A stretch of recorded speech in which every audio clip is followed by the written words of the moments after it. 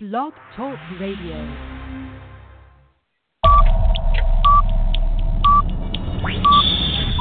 10, 9, 8, 7, 6, 5, 4, 3, 2, 1, 0.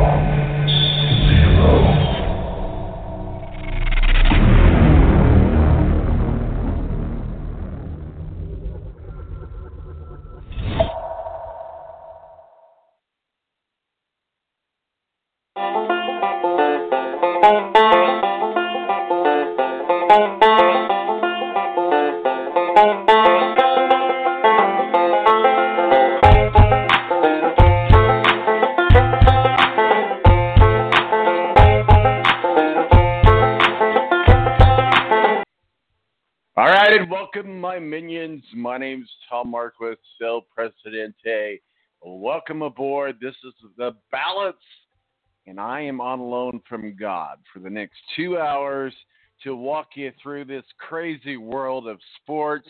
And I tell you what, we have a fun show, a fun-packed show for you today as the NFL draft is underway. We are 2 days in. We still have another day to go. The Indianapolis Colts did a little bit of shaking and baking, ended up with a stud. We'll talk about that. That's for sure. Beat writer for the Phildeaphia Eagles and our official NFL contributor, Ed Kracz, joins us. Super fan of the Cleveland Browns joins us. Super fan of the Pittsburgh Steelers joins us. And you joins us. 917-889-8516 is our digits. But we're going to kick things off with our Indy Car talk. That's right, guys. Literally, the month of May is right here. We can taste it. We can feel it. And Matthew Embury from WSBT, our official Indy Car contributor, is going to break down his power rankings, some shifting and moving around there as well as we get ready for the Indianapolis Grand Prix. We'll be right back right here on the Balance Radio Network. You don't want to move today. I'm going to tell you what, because we got us a fun show. It's about to get fun. Tonight, I just want to take you away. Throw your hands up in the sky. Let's make this party alright.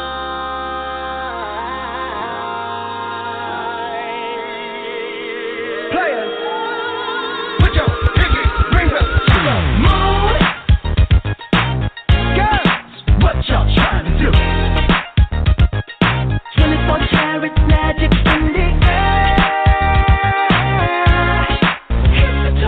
The Air National Guard is a reserve component of the United States Air Force and serves alongside active duty Air Force members in times of a national crisis. In addition, the Air Guard serves the state and local community in a wide range of capacities. The reason people join the Air Guard is as diverse as our members and includes such reasons as a deep desire to serve their country, money for college, travel, new job skills, and the pride that goes along with belonging to the greatest military organization in the world. I joined because I felt a calling to serve my country, but I didn't want to be far away from my family, so the Indiana Air National Guard was a perfect fit for me. With over 95 different career opportunities to choose from and 100% paid college tuition to any state-funded college, why not give us a call? Call 1-800-841-3103 or visit online at goang.com to find out more. Again, that's 1-800-841-3103. The Air National Guard, guarding America, defending freedom. It's double trouble, double the fun at African Safari Wildlife Park in Port Clinton, Ohio. See the largest antelope on Earth, the giant eland, and the ugliest creature on Earth, the African warthog. There's so much to see and do, including the Midwest's only drive-through safari. Feed the animals, see live educational shows, feel the excitement. Have your picture taken with a python or cockatoo. Feel the adventure.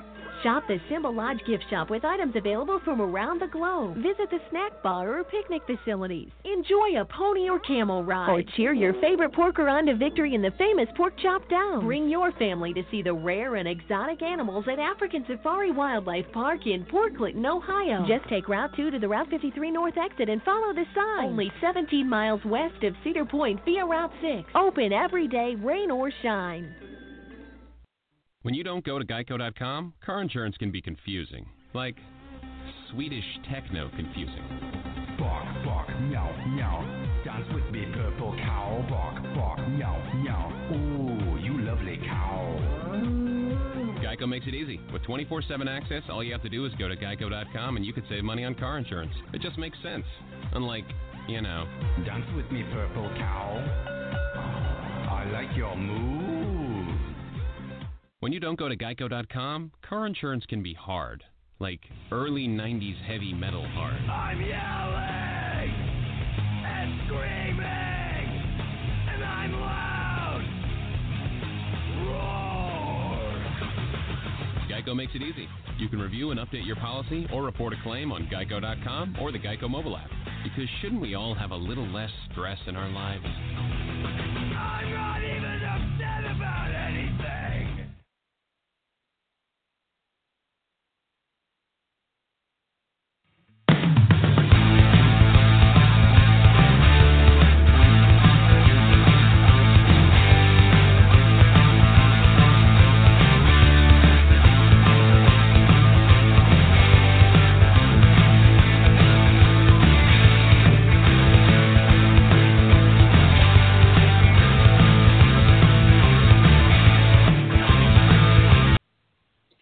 Welcome back to the Balance. It's time to kick things off. Our NFL analysis draft show is underway, but before we get to all of that, we got to start things off, of course, with IndyCar. And joining us now is Matthew Embury, our official IndyCar contributor from WSBT. Matthew, how is you, sir? Well, we got interesting stuff going in. I mean, you talk about the possibilities with looking ahead to May. I mean, certainly I think we didn't get the clear picture on Wednesday. The rain had something to do with it, and I think you then also have teams that possibly sandbag just a little bit, didn't show their hand completely until we get to May. So don't know, but early on I'd say the playing field in terms of engine competition I think is a little level compared to last year when Chevrolet dominated. I mean, you had 5 Chevrolets and 5 Hondas at the top of the leaderboard after Wednesday, and I think right now you're looking ahead to poll day. It's definitely, I think, the 230 number is definitely in play once again when we head to that Sunday, and of course the ranking round determining who gets into the Fast 9. Well, I tell you what, it is going to be exciting, and it's just exciting to be talking about IndyCar back in the month of May. Coming up here this week is the unveiling of the Indy 500 graphic on the JW Marriott skyscraper downtown Indianapolis. People are talking about the Mini. I mean, it is just a buzz here in town in Indianapolis. It's really, really special. Let's kind of do a recap of where we're at. Of course, we've got a lot of new things happening this year as we go into the IndyCar season that we'll see on the track. We'll see some new looks and feels of the car. We'll see a lot of different things. So talk with us about the changes from 2018 to 2019 that we might notice on the track this May in Indianapolis. Well, they've obviously done more aerodynamics to the new Dallara Aero kit to try to make the cars more drivable, especially in traffic. I mean, you saw last year's race when you got within 5 car lengths of the car ahead of you, the car got loose, especially during the long runs. And that's why you saw the field stay pretty much stagnant beyond the restart. So it'll be interesting to see if that change comes into full effect. Of course, the cooler temperatures today and what we had Wednesday probably won't be in play when we get to next month, even though they are predicting snow here in South Bend today, believe it or not.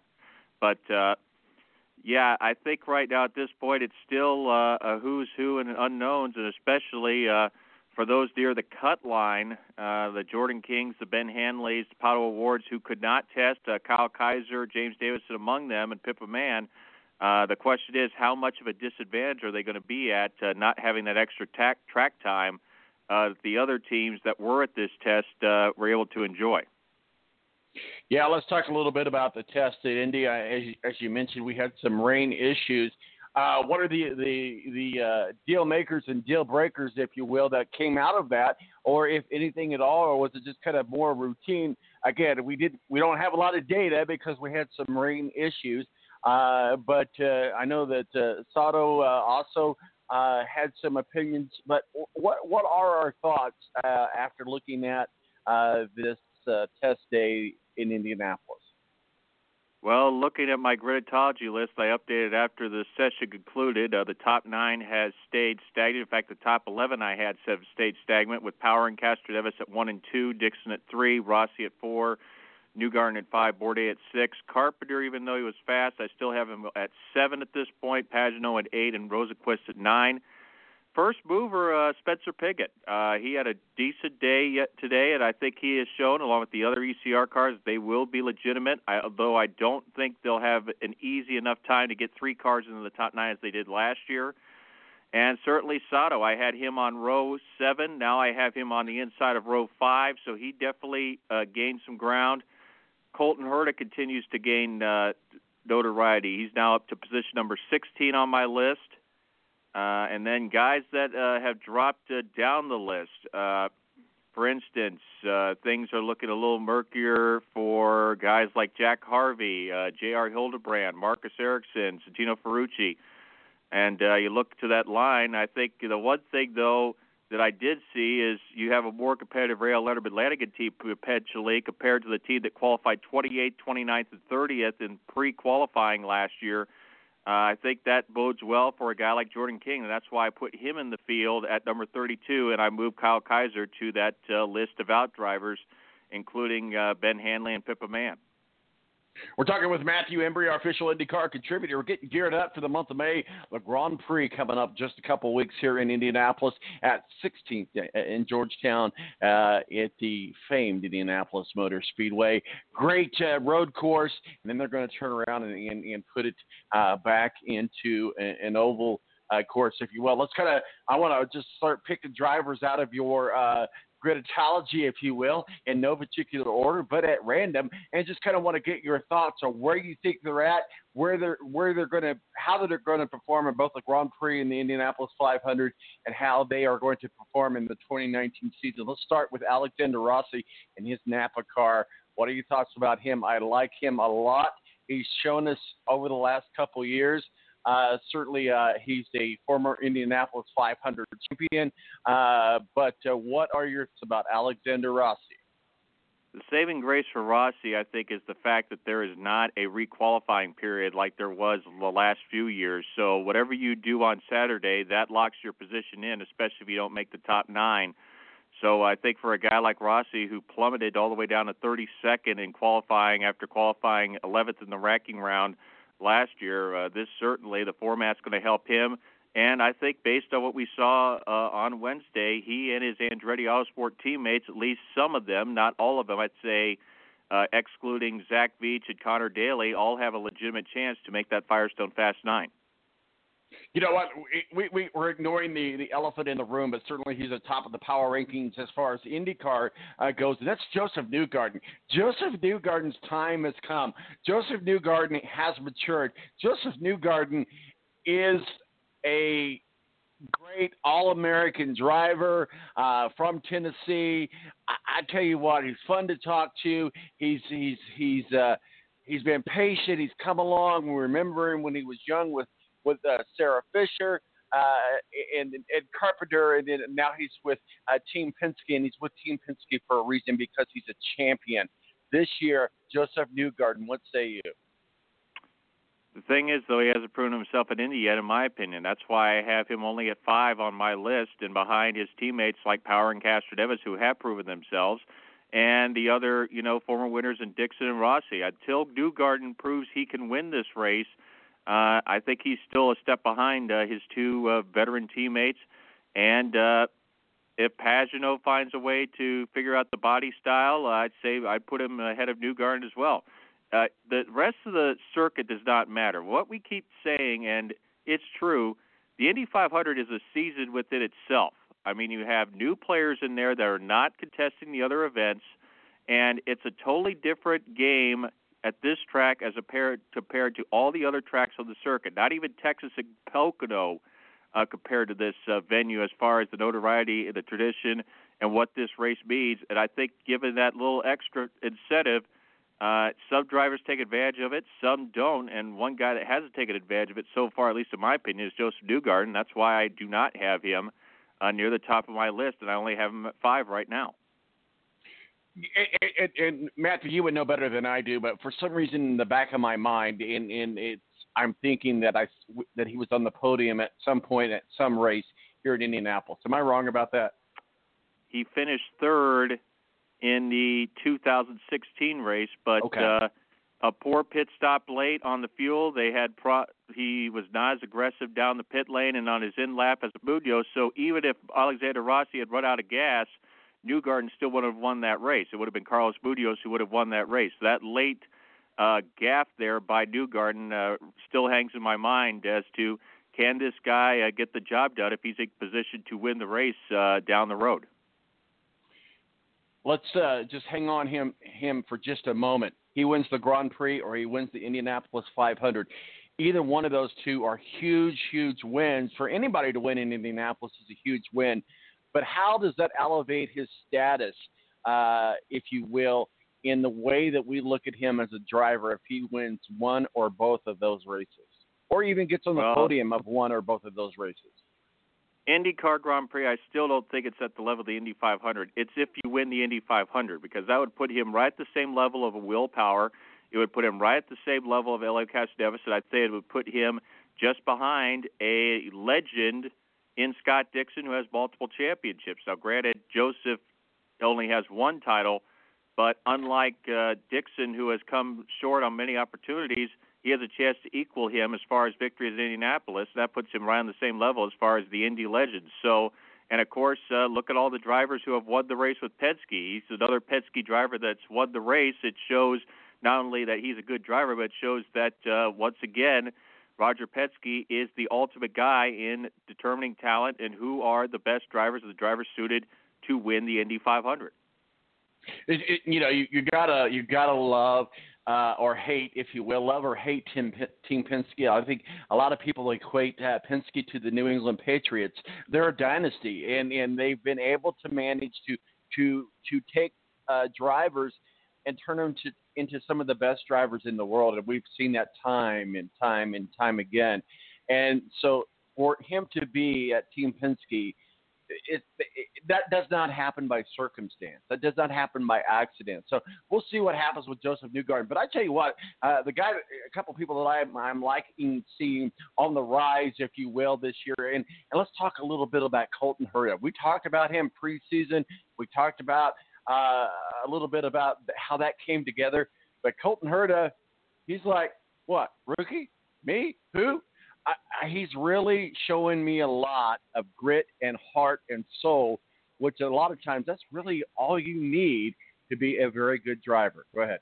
Remember at the start of the year when I had Gritology, I had him all the way down at 30. He's now at 16. Right. So what does that say about what he has proven?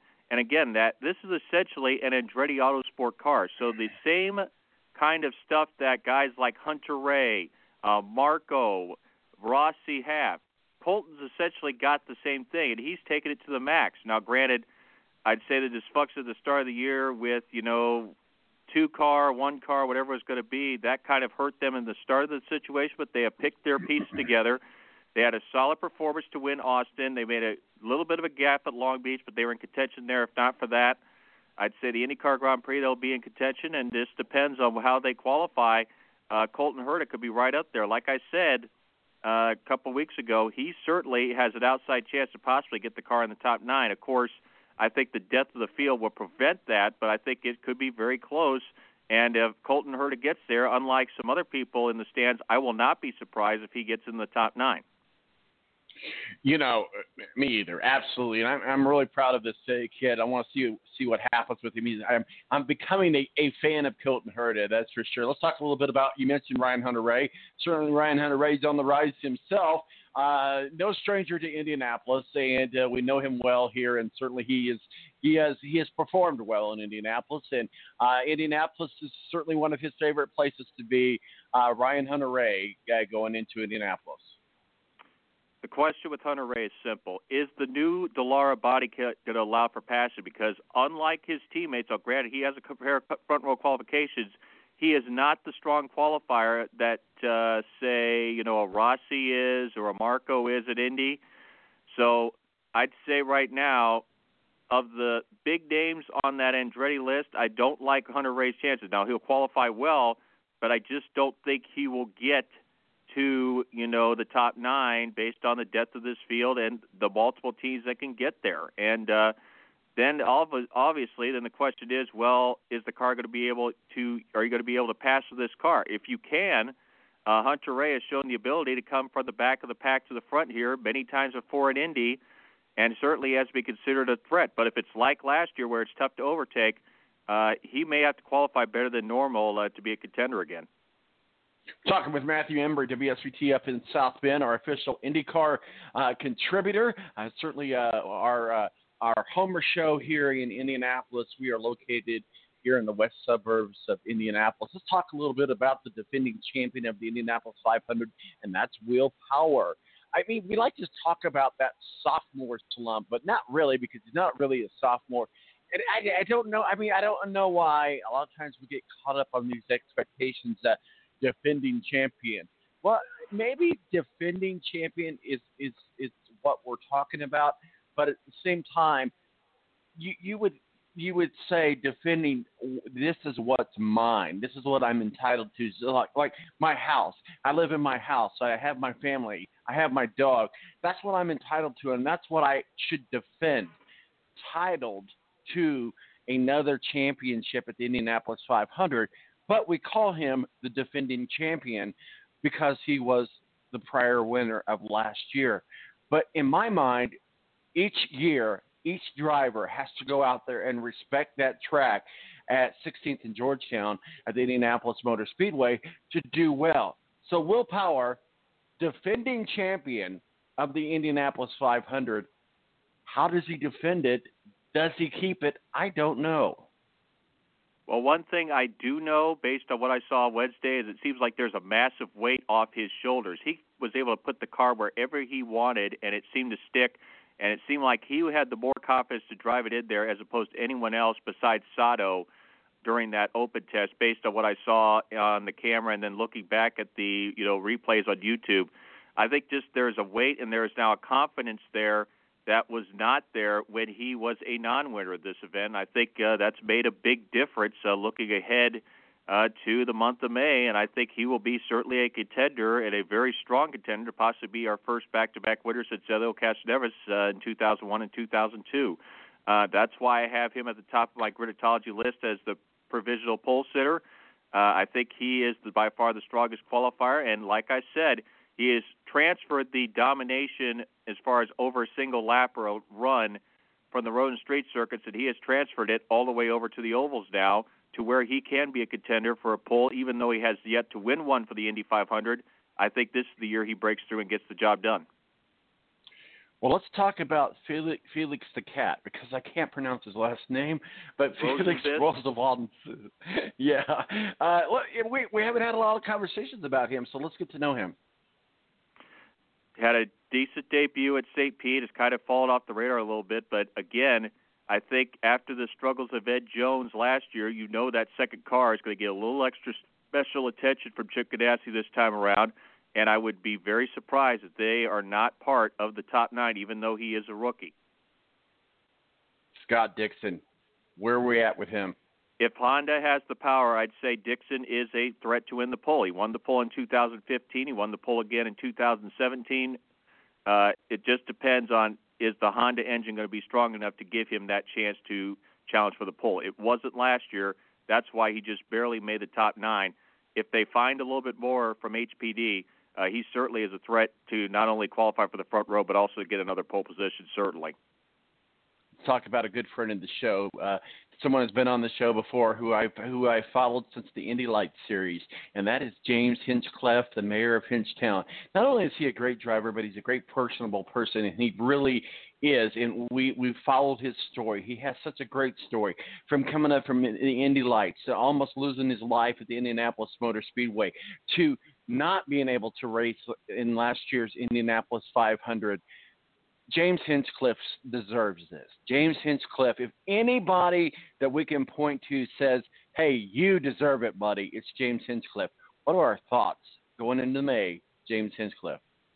Well, one thing, I don't think he's going to DNQ this year. If you're talking about guys that are in trouble, though, with Arrow Schmidt, Meyer Shank, you got guys like Marcus Erickson, who looked a little bit out of it on Wednesday. I'd say you'd say the same thing about Jack Harvey.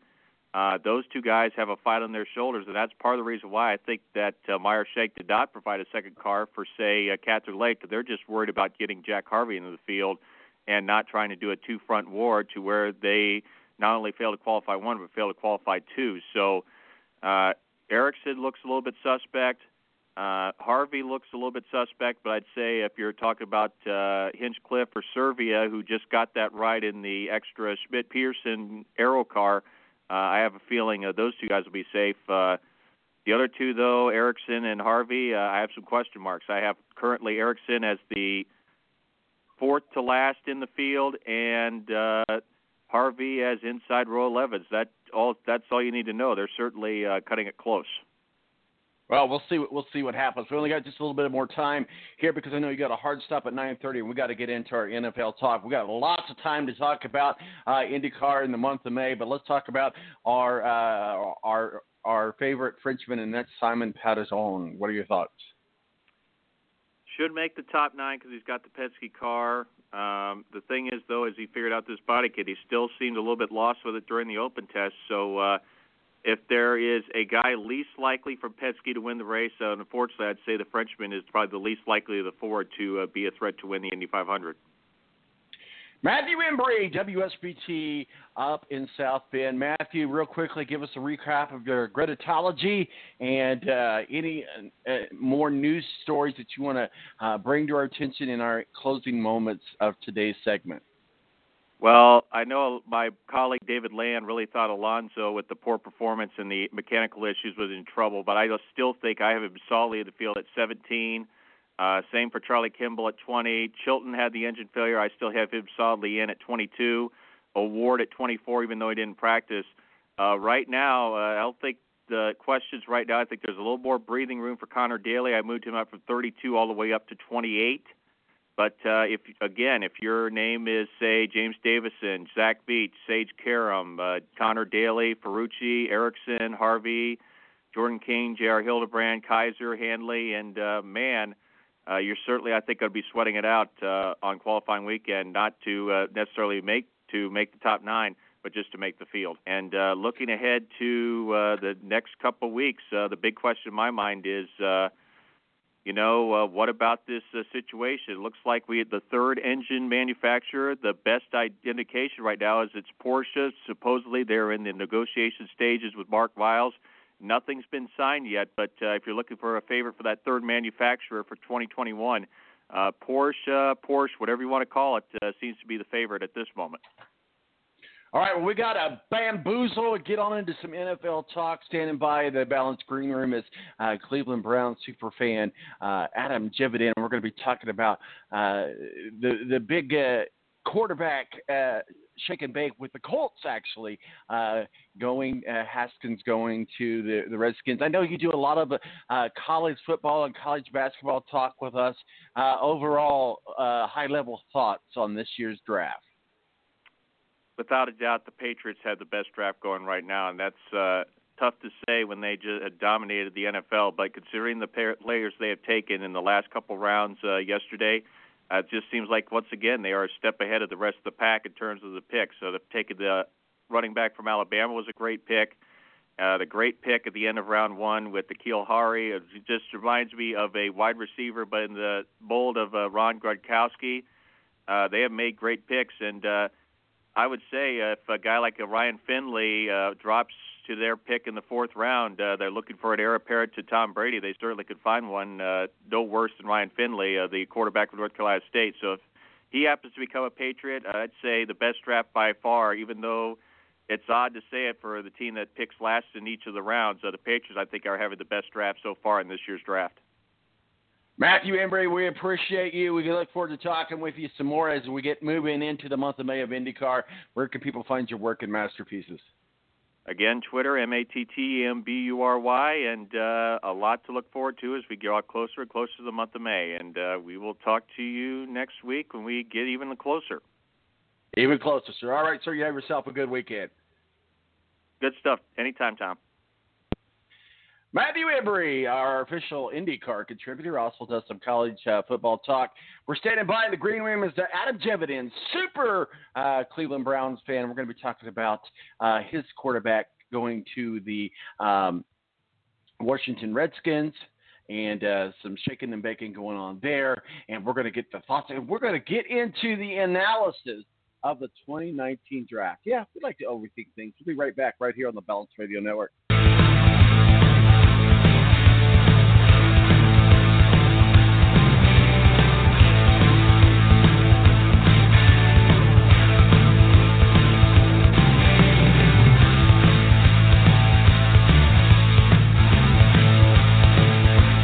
The Air National Guard is a reserve component of the United States Air Force and serves alongside active duty Air Force members in times of a national crisis.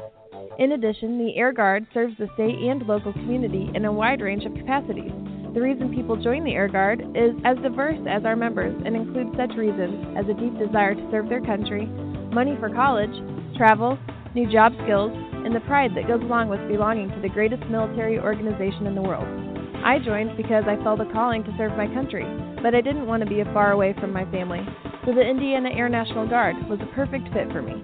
With over 95 different career opportunities to choose from and 100% paid college tuition to any state-funded college, why not give us a call? Call 1-800-841-3103 or visit online at goang.com to find out more. Again, that's 1-800-841-3103. The Air National Guard, guarding America, defending freedom. It's double trouble, double the fun at African Safari Wildlife Park in Port Clinton, Ohio. See the largest antelope on Earth, the giant eland, and the ugliest creature on Earth, the African warthog. There's so much to see and do, including the Midwest's only drive-through safari. Feed the animals, see live educational shows, feel the excitement. Have your picture taken with a python or cockatoo. Feel the adventure. Shop the Simba Lodge gift shop with items available from around the globe. Visit the snack bar or picnic facilities. Enjoy a pony or camel ride. Or cheer your favorite porker on to victory in the famous Pork Chop Down. Bring your family to see the rare and exotic animals at African Safari Wildlife Park in Port Clinton, Ohio. Just take Route 2 to the Route 53 North exit and follow the sign. Only 17 miles west of Cedar Point via Route 6. Open every day, rain or shine.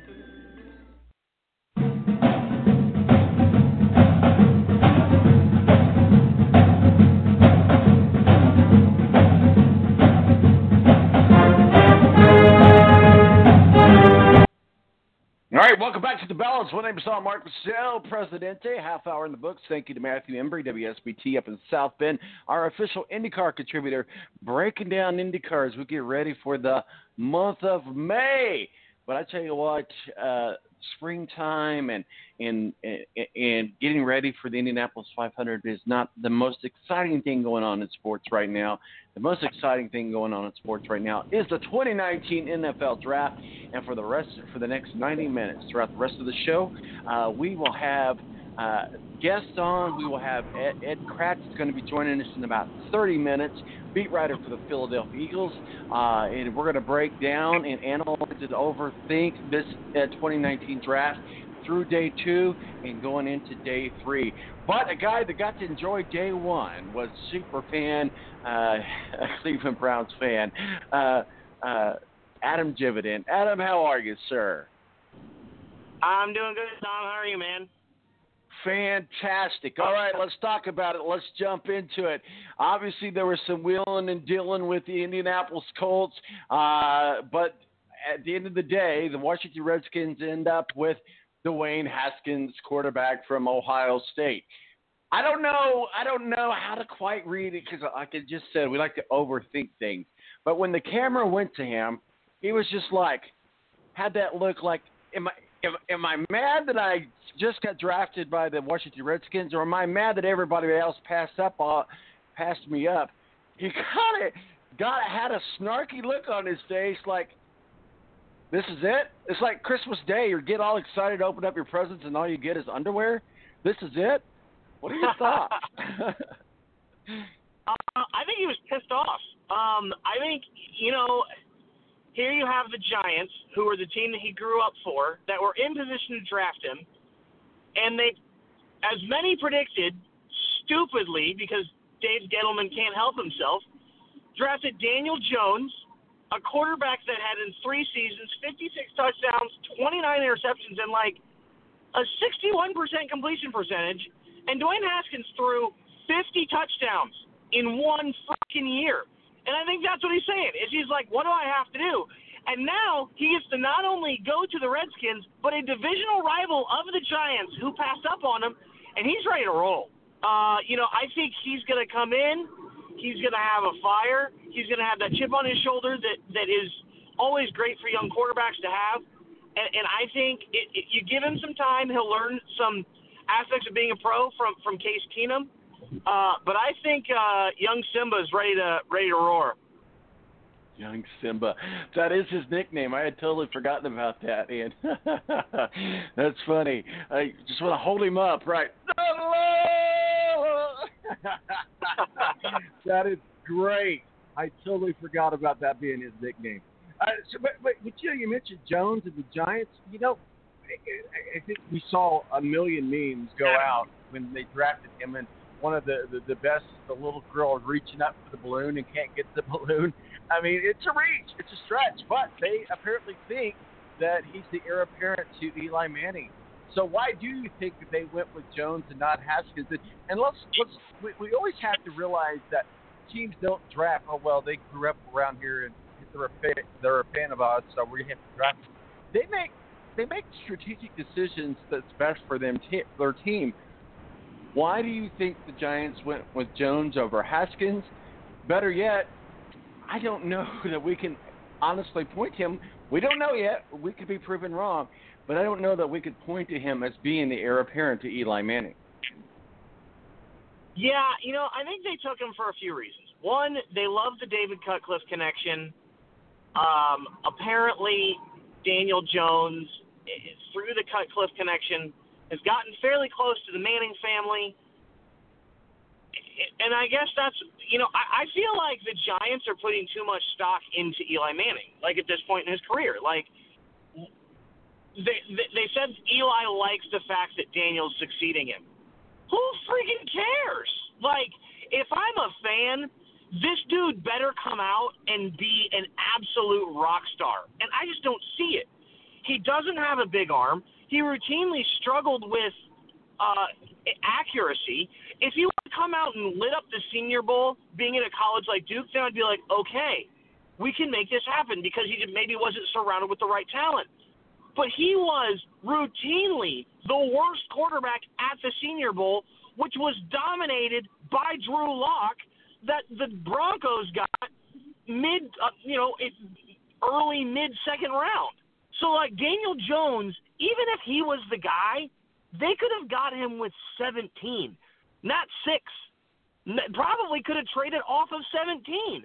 I think this is one of those things where, similar to when Tim Tebow got drafted by the Broncos, nobody was taking him, but you had some rumors going around, and like, this is our guy, and we're taking him. And like I said, he better come out and be a superstar, but this reminds me of the E.J. Manuel drafting by the Bills, and so many of these overdrafts for quarterbacks where, like, in 3 years, the dude's working for CBS. Like, that's what's going to happen.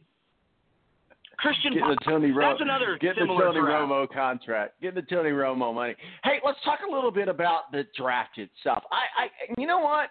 As much as we like to criticize the NFL and Roger Goodell, it's kind of like it's very easy to do. It's like picking on the fat kid.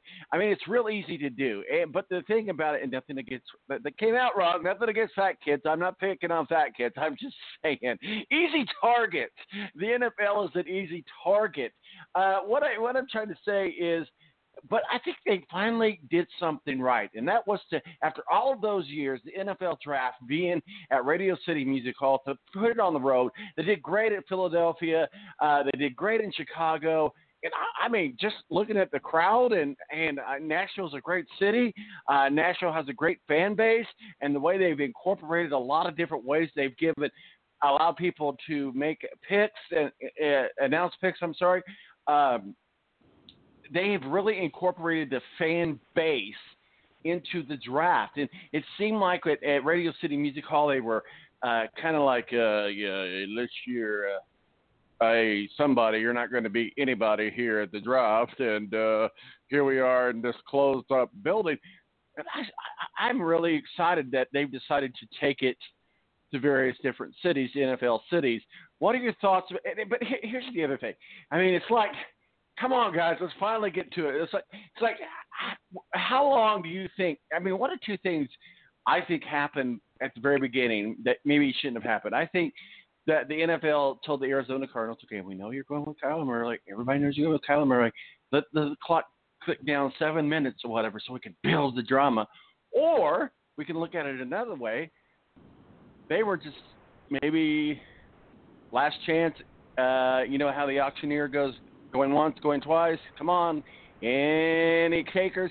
Maybe they were hoping for something that would cause them to change their mind against Kyler Murray. But, I mean, did Kyler Murray make the right decision about going into the NFL? Home run, no pun intended. Yeah, you know, I think Murray was I don't know. Murray's either going to be a superstar or he's out of the league in 3 years. Like, there's no in between with this guy because of his size, but because of the game that he plays. You know, I think I love the road show. I want the freaking draft in Indy bad. Like, could you imagine the draft right on the circle? That would be awesome. I mean, the draft being the roadshow style is fantastic because if you remember when it was at Radio City, down like on the floor is where all the teams had all their stuff, and you didn't have fans until basically almost up in the balcony. Now, with the way it's laid out now, I mean, fans are almost like right up on the stage, and it's a sea of them, and it's awesome. I just feel like the roadshow idea is fantastic. My concern is that the NFL is going to move the draft to LA when the Kracz build this new facility, and it's going to be like, because they're talking about moving NFL headquarters out there and all sorts of stuff, there's talk that they may just move the draft there permanently, and I think that'd be a mistake. No, I think you're absolutely right. They need to move it around from city to city like they do the Super Bowl and what have you. You know, we talk about Kyler Murray and his size. Let's not forget about another guy that's very, very similar in size. In fact, the only other guy who's ever been drafted of his size is, he's got the largest contract history, NFL history, and he announced it on Instagram with his smoking hot wife in bed. Now, I'm just saying that's hanging on the rim a little bit, I know, but let's not discount the size, if you will. But the size isn't necessarily just his height, though. Russell Wilson outweighs Kyler Murray by like 45 pounds. Russell Wilson, and that's the difference between Russell Wilson and Baker Mayfield, who is also a smaller quarterback, are short, but they're thick. They're stout. Kyler Murray looks like an outfielder. He looks like a center fielder, which is what he played. Now, does Kyler Murray have the frame to put more muscle on? Maybe. I'm not sure. So it's not necessarily, for me, it's not a height thing, because Drew Brees has proven that you can be smart with your angles and smart with the way that you maneuver around offensive linemen to overcome height. But if you're 185 pounds and you get drilled by, I don't know, let's just say Landon Collins, or Aaron Donald. What happens when all of 300 pounds of Aaron Donald comes up the middle and squashes Kyler Murray? I mean, yeah, weight's a big deal. NFL, and so, kid. Right, and so from that perspective, that's my concern with Murray. My concern is at his height, is he going to get his bell rung just repeatedly? I don't know. Now, does he have the quickness to evade it? Sure. But, I mean, what happens when they face a team like the Rams or the Browns that have 4 legitimate Pro Bowl caliber defensive linemen? Like, you came from the Big 12, and the Big 12 doesn't even try to play defense. Doesn't even attempt. And so that's what you came from to now you are in a place where you don't have a good offensive line in an extremely difficult defensive division.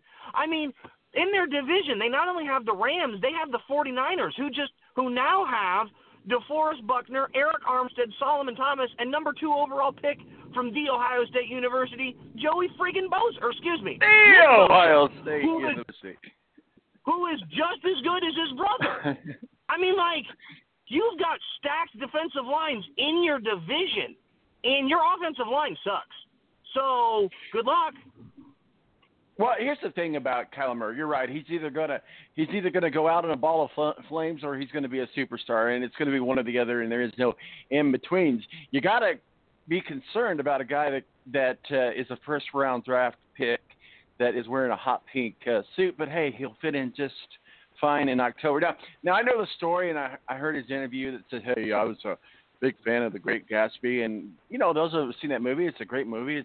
It's a great piece of literature. It's a great piece of history.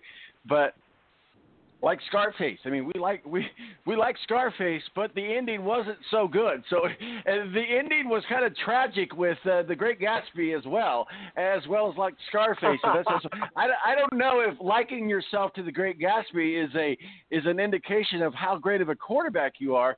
But hey, I'll give it up to him. I would not be the guy wearing a hot pink suit.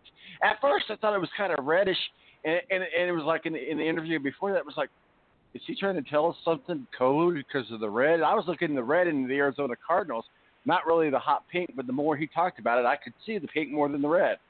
But anyway, those are the little things. Those are the little things, no pun intended, as we talk about his size. But let's go back to your guy, Dwayne Haskins, quarterback for the Ohio State, no longer, that was Washington Redskins.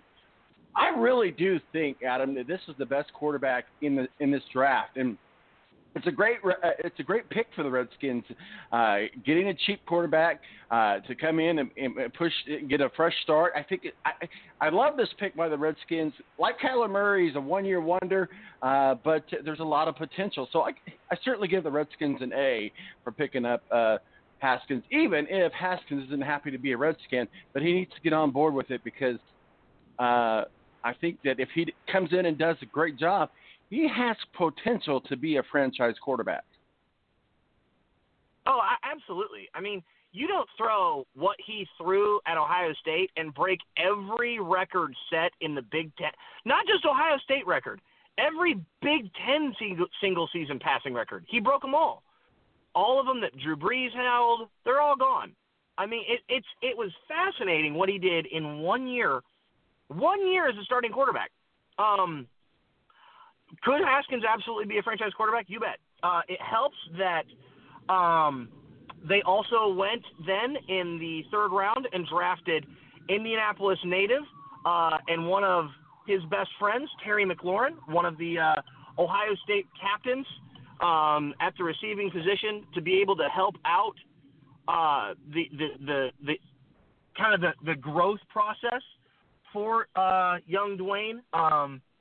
The word is they were actually joking around on social media that they're just going to get an apartment and live together, which is honestly kind of a genius idea in helping keep your young quarterback focused on football, because Terry McLaurin is one of those guys that he loves football. The light took a little bit to go on for him there in Columbus, but his senior year he was awesome. And Terry was one of those guys that he's a great blocker. If it's thrown in his direction pretty consistently, he catches it. He's a special teams demon. He is legitimately the best special teams gunner I've ever seen in my life. And I've actually coached special teams gunners before. So, he is unbelievable. And getting him around good people like that will be – and frankly, I'd rather him go to a team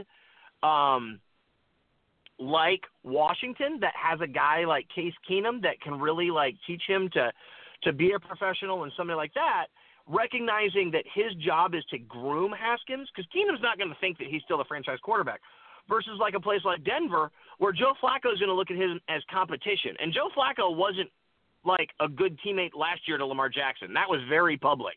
Flacco was pissed off that Lamar Jackson was there. And if Haskins went to Denver, I think we'd see the same thing all over again. These quarterbacks don't recognize, hey, dude, you're 36 years old, bruh. You can't play for forever.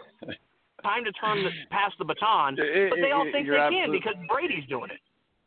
No, you're absolutely right, and Brady's is a love or hate him. He's a phenomenal beast. But let's play the homer card here while we still got you for a couple more minutes here. We'll start with the Cleveland Browns. Obviously, you're a super fan, Cleveland Browns. Really excited about what's going to happen in the 2019 season for the Browns. But last year, the Browns were the story. The Browns were the story of the draft. This year feels like we're not really talking about the Browns, which is, I'm sure the Brown fans are okay with. We just kind of want to snuggle underneath the blanket and be all snugly with our quarterback and our new coach, and just life is going to be good for the Cleveland Browns. And they got a guy by the name of Broccoli Shabon. So they're okay, and the Browns are okay, and that's good. But we're not talking a lot about the Browns, but. Look at the Browns 2 days into the draft, going into day 3. We've not talked a lot at all, especially here on the national scale like our show. I know that there's been some local talk, just like any fan base and fan city on the local talk. But on the national scale, we aren't talking about the Cleveland Browns. So let's talk about the Cleveland Browns. Sure. The way the Browns fans look at it, we didn't have a first-round pick because our first-round pick was Odell Beckham Jr., so I'm good with it. Touche. Then with the 17th you know pick, what? Hey, they go out. Adam, time out. I am Sure. so sorry. I had such the biggest brain fart. It is Saturday morning, and it may or may not have had too much bourbon last night. I said Saquon Barkley, but I meant Odell Beckham Jr. So those that want to read into what I said, I misspoke. Go ahead. So they got Odell, and then with the 17th pick, or what they moved up with the Colts, as Colts fans are aware, and got Greedy Williams, who a lot of draft experts had Greedy Williams as the 10th or 12th best prospect on the board total. And the only thing you could hear is, well, why did Greedy fall? They're like, well, he doesn't like to tackle. He's a corner, dude. What's your point? If a corner's doing his job, he shouldn't have to tackle a lot. You know who else didn't tackle? Deion Sanders. You know who else didn't really tackle? Darrell Green. You know who, go down the list of great cover corners. Did any of them like to tackle? Not really. Darrelle Revis kind of tackled, but he would do the old, if you're a little guy, you jump on the big dude's back and be like, dear God, I hope a larger man helps me out here. That's what small corners do. But Greedy he's got good size. And here's what I can tell you. Steve Wilkes, defensive coordinator of the Cleveland Browns, is going to say, Greedy, look, this is how you get your head in there. And now you've got Denzel Ward on one side and Greedy Williams on the other side. Good luck, because you're going to also have to hold up against the pass rush of Myles Garrett, Olivier Vernon, Larry Ogunjobi, and Sheldon Richardson. Have fun, guys. I'm totally fine with what they did. And then on top of that, I got super hyped because, the Colts, who I am a huge Browns fan, and Tom knows this. I love the Colts, too. My mom was born and raised in Anderson. I used to go watch Colts training camp when I was a kid, and the Colts were my team when the Browns went to Baltimore. So I love the Browns and the Colts, and then the Colts go and snag Paris Campbell, who is unbelievable. The dude runs a 4.35 40. he completely torched the entire Michigan defense on a simple pop pass. Like, they didn't lay a finger on him because he's that quick and that fast. He's not super agile and doesn't get in and out of, like, he's not shifty, but he makes one move and he gets up to top speed in like a step. I will tell you, Colts fans, you will love this dude opposite T.Y. He is unbelievable. And he's also really young, even though he was a fifth-year senior, because he came into Ohio State as a 16-year-old, because he's incredibly intelligent and a team captain. He's all you would want for. I think maybe I texted you, maybe I didn't. I know I texted a few people last night. But Paris is T.Y.'s right hand. And they finally got that. And the other good piece, you were talking about good corners. Hello, Rock Ya-Sin, one of the best cornerbacks in college football, comes out of Temple to the Indianapolis Colts. And how he missed the first round. Why? Because he's a corner. Who wants to draft a corner in the first round? Ballard, until he proves me wrong, is checking off the boxes. Ballard and Reich and Irsay are finally, everybody's clicking on all cylinders. And me personally, as a Colts fan, I'm very, very excited to see what we were able to do. We traded out of the first round. We didn't need to get into the first round. Last year we kind of knew what we had to do, and we knew who we had to get and how we had. But even last year, I mean, let's make no bones about it. The Indianapolis Colts with Quentin Nelson made a pretty good pick last year. So they are building on it. It's like, they're just another piece of the puzzle is coming together, another piece of the puzzle together. And are we going to win the Super Bowl this year? No, but we sure as hell can win the division. So what are your thoughts about Rock Ya-Sin? Great cornerback out of Temple. Again, paired with Paris. Man, Ballard's earning his money. Yeah, Rock Ya-Sin is really he is a big physical corner. Like, I know that is what that's what Ballard looks for. That's what we see that. We saw that last year. Pierre Desir, big physical corner. Kind of came into his own. I hope Desir builds off of last year and that he's not a one-hit wonder. Pierre Desir was actually drafted by the Browns originally, and they just the light wasn't coming on, and they had to let him go. And what was the Browns' loss was the Colts' gain. So I mean, I think Rock Ya-Sin is really solid. The only concern that I have with him is less about him, and it's more about the Colts pass rush. I hope that the pass rush for the Colts is able to consistently build what was last year, because it's always a gamble when you have great years out of guys that have been kind of journeyman players, and so you go, okay, was this a 1 year flash in the pan, or is this something that the light's coming on late for the guy, like with Margus Hunt, for example? Like, nobody legitimately knows what we're going to get from Hunt this year. Like, could we see a repeat of last year? Yeah. Could he also be what he'd been the rest of his career? Yeah. I don't know. I do know though that Ballard is smart in the signings that he makes, and in the draft picks that he does. There are about 4 GMs that make moves in the NFL, and I just don't question anymore. One of those is the obvious. Bill Belichick, because I just wish he'd friggin' retire already so somebody else could, do things. I don't, at this point, I really don't question Howie Roseman much for the Eagles, because he is also doing, unbelievable things.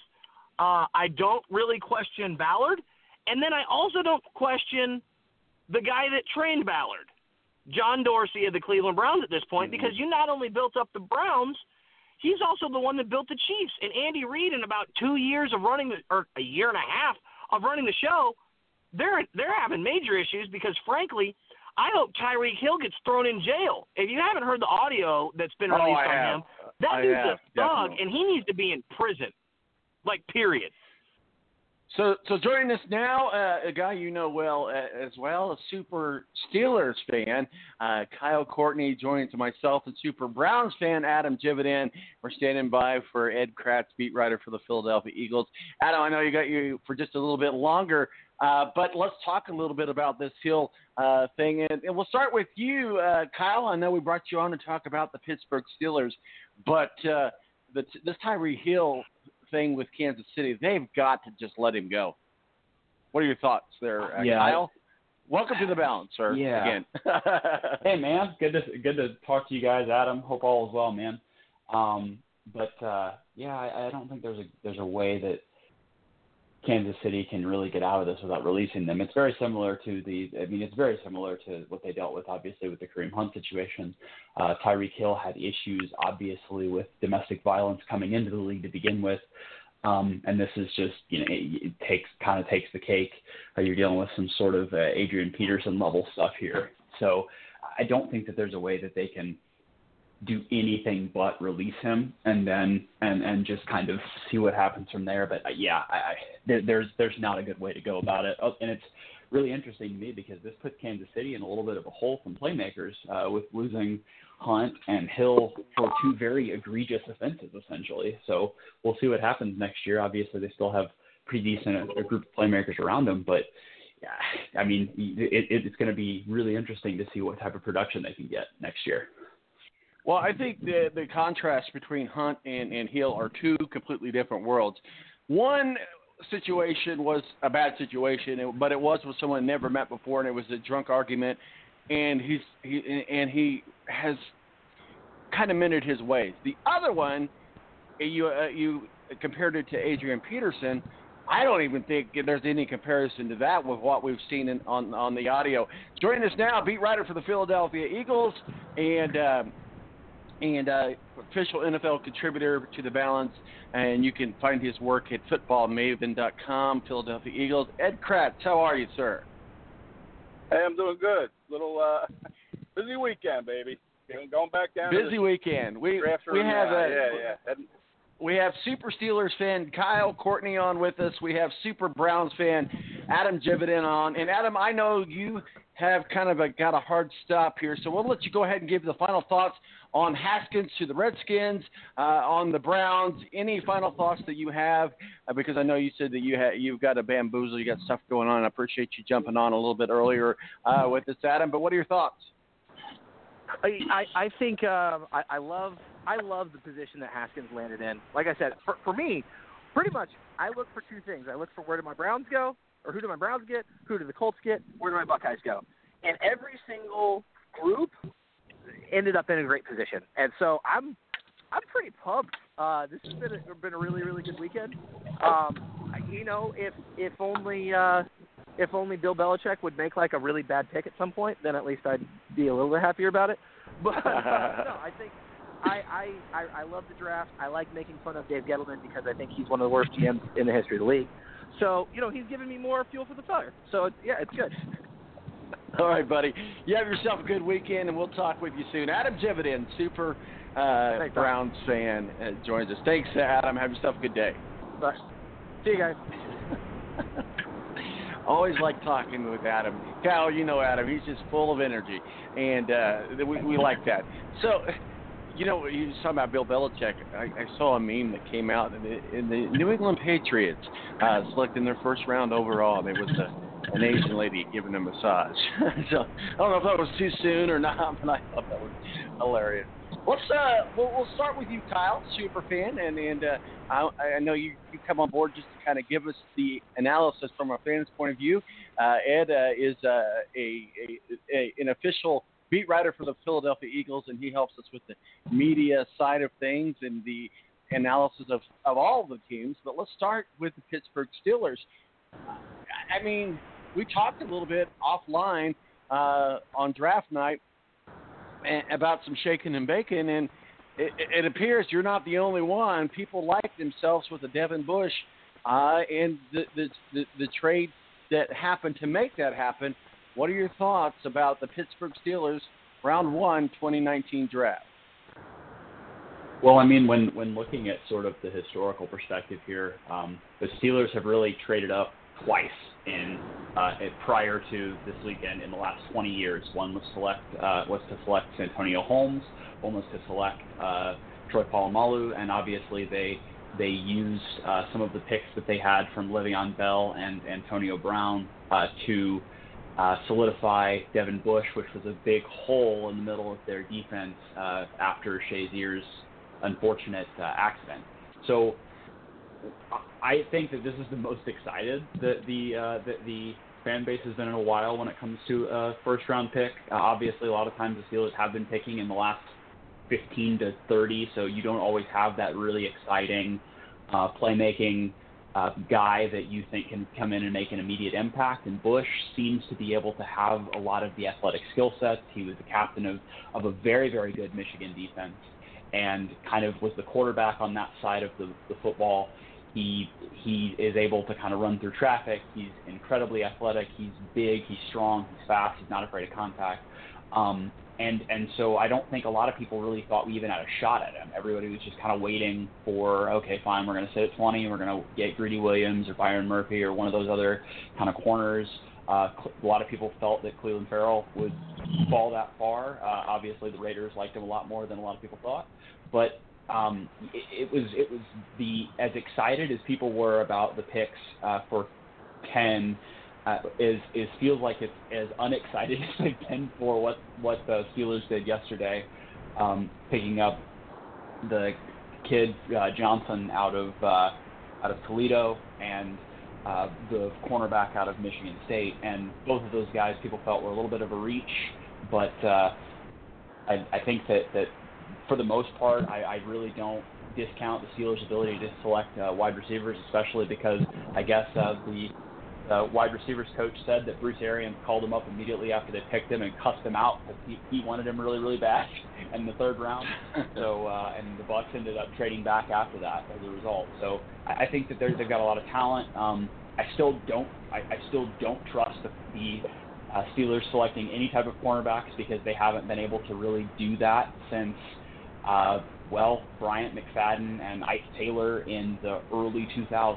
So they've had a real issue of trying to selecting corners. But the rest of the week or the rest of the time through, they've really hit on their biggest needs moving forward. And so you're looking at tight ends, you're looking at running backs, you're looking at some edge depth, and just kind of filling in a few holes the rest of the roster. But they're in really good position now, and they have 6 more picks throughout the rest of the weekend. So I'm really excited to see what they do. Ed Kracz, beat writer for the Phildeaphia Eagles, our official NFL contributor. You're listening to Super Steelers fan Kyle Courtney talking with us a little bit about the shake and the bake about getting Bush. Talk with us a little bit about the Steelers in the post-Brown and post-Bell, or should we call it the post-Diva era. The Steelers have a way of every other year or every third year being there. As you listen to Kyle, he's just giving the fans perspective, but from you live it. You're in the locker room every day. You even though you're with the Eagles, you understand the NFL at a higher level than most of us do. What are your thoughts about the Pittsburgh Steelers, and do they have their guy with Bush? I think one thing, you have to keep in mind, and I think the Steelers do a good job of this. You draft these players, and they're college players, and now it becomes the responsibility of the coaching staffs to make them professional players and develop those players. So, you may be a little curious of the Steelers' second-round picks, Lane and a kid from Toledo, Johnson. But, the Steelers do that pretty well. They are able to develop players. They typically have a good coaching staff that is able to teach these players how to become pros, how to fit into their system. On the surface, it looks like, hey, maybe it was a reach in the second round, but, I wouldn't discount what the Steelers are able to do with players. I know they've struggled to do that with cornerbacks, but now it becomes the charge of the assistant coaches to turn these guys into pros. And, Bush looks like, one of those guys that's a plug-in, ready-to-go guy, and the Steelers need to hope that he is, because that is a real hole, like Kyle said. I love the pick. I think, the key to him is he's able to get from sideline to sideline so fast, and he's a pretty good cover guy. So he'll fit really well, I think, into that Steelers scheme. So I like it. They had to move up to get him, but, again, I have no problem with that. I like being aggressive on draft day. I know the Steelers don't do it that often here in Philadelphia. Howie Roseman does it all the time. He moved up in the first round. to get that offensive tackle, Andre Dillard, and that was his 27th draft weekend trade in the last 9 years. I mean, that guy's all over the board. So I have no problem at all with them being aggressive as long as they felt like they made the right pick. And again, on the surface, it looks like it, but it comes down to the assistants now to kind of mold these guys into becoming professional players. Well, I heard Clay Travis say this week, I know we reference him a lot, and you guys know that I'm a big Clay Travis fan, but it is true. The number 10 slot is a very coveted slot. Maybe not as much as the number 1 slot, but the number 10 slot is a very coveted slot. And you see a lot of action around there, and it's not talked about except on draft day. But the number 10 slot is that. And they get their linebacker out of Michigan. This is player's going to replace Ryan Shazer. Kyle, real quickly before we go on to the Eagles here, Mike Tomlin has to get control of that locker room. I mean, last year was a total soap opera, total disaster, so many things going on, and didn't make the playoffs. Mike Tomlin has got to crack the whip and just say, hey, we're going to knock some heads together. We got to get control of our locker room, and let's stop acting like children on recess. If you're Mike Tomlin, if you're the coaching staff, if you're the leadership there with the Pittsburgh Steelers, knowing what you're going into, knowing that you didn't make the playoffs, knowing that you had just a total off-the-field diva drama in 2018, 2019 has to be a point of focus. You have to put the F back in focus. How does that happen, Kyle? Well, I mean, honestly, I think in the Steelers have always been – They haven't always been in remolding mode. They've always had a lot of veteran presence within the locker room. So instead of being kind of what you would consider the big disciplinarian that you have somebody like Bill Belichick, he's really going to lean on the captains of the team, the Cam Haywards, the Ben Roethlisbergers, probably set Juju down and Dante Moncrief and say, hey, we want to make sure that the wide receiver room is how it needs to be. Really lean on the position coaches to kind of set that standard. But I also think that in a lot of cases, when everybody in the locker room goes through that same exact situation and everybody doesn't want to go through that again, that's a huge motivator regardless of whether or not you have somebody being like, we're not going to do this again, trying to stand in front of the whole team and getting them motivated. I mean, this is the NFL. Like the people have to be pretty self-motivated. There's money on the line, there's jobs on the line. And so Tomlin is probably not going to make drastic changes within the locker room of how he's managed the team from year over year. But I think that there's definitely some addition by subtraction of not having some of those personalities in the locker room that made some of those issues or kind of exacerbated some of the problems that they were dealing with. But they still have. I mean, they still have a lot of really nice, humble guys. They have James Conner, T.J. Watt, Bud Dupree.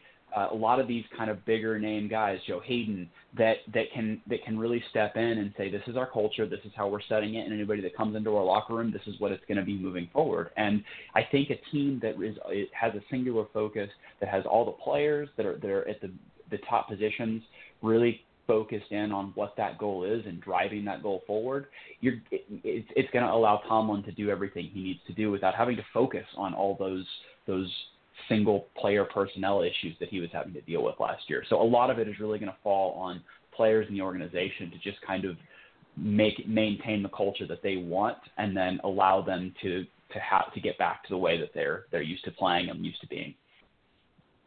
And we're going to get into the Eagles here. I don't know if you have any final thoughts on the Steelers and Tomlin or anything that Kyle's talked about. We're going to get into the Eagles, and then we're going to kind of go through the picks, round one at least, try to get through as many as we can. I know we only had the clock is not our friend sometimes, so we'll try to get through as much as we can. We certainly want to talk about some of the top picks and some of the top storylines coming out of the first 2 days of the draft. But certainly you guys got your and full disclosure, it's up on our social media, it's up on our YouTube, it's up on our Twitter. And I know you were at the presser yesterday with the Eagles, and you were kind enough to send us some audio. I just couldn't get it loaded. I don't know how I couldn't get it converted. So that is my fault. I fall on the sword there. But you guys get Andre Dillard, offensive tackle out of Washington State. I think it's a good pick. I mean, he's a good pass protector. He didn't have to put his hand on the ground. Eventually, he'll have to, I guess. And but can he? Is he an A+ guy? Do I give him an A? The Eagles an A? No, but I certainly give him a B or a B-, a B+. They're certainly in the B range, which is a passing grade for sure.